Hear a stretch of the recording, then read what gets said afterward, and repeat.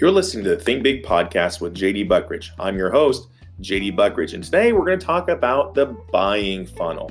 I often say that making the deal happen is easy as pouring through a funnel.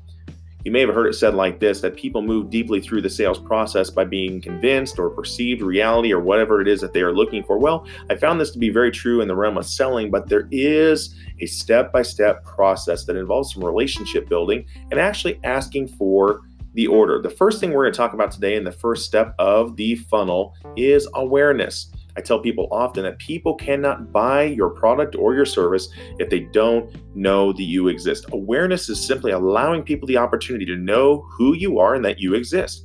Many ways you can do this is by getting involved with your local area chamber of commerce, networking groups, civic organizations, or brand attachments through a nonprofit. The more you are seen, the more people will ask you what you do. Remember, the rule of the game is very simple. Get your name out there.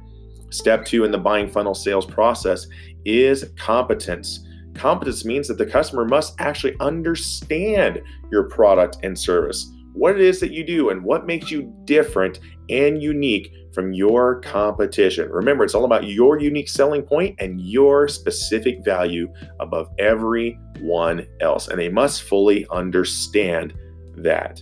Number 3 is commitment level. Now, this is where you've created a strong sense of awareness and your prospective customer already understands what it is that you do and the product or service that you provide, but now you must get the commitment that they will work with you and no one else.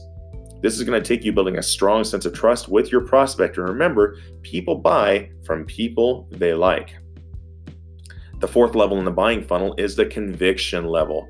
In the conviction level, this is the level that creates a strong sense of conviction to actually make a business decision with you and no one else. But you have to first get the signature on the contract.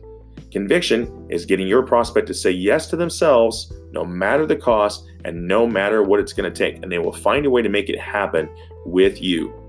The next level in the buying funnel is by far the most important. This is the level of urgency. It is a level of time that you're creating for the prospect to actually make that decision. It's going to be a calendar deadline for them to say yes. Remember, always stay in control, and you are the one giving them the deadline for the decision to make the calendar close. Lastly, on the buying funnel, the narrowest part of the funnel is the place of decision. It is where you actually have to be driven enough to make that customer sign the dotted line. That means I'm going to ask for you to actually write me that check today. I'm going to take this order back and turn it in. This is where you take them back through the steps one by one and you get yes questions and you get them to answer and hold your prospect to the task. This has been JD Buckridge with the Think Big podcast talking about sales and the buying funnel. Thank you for joining me today. Until next time, we'll see you soon.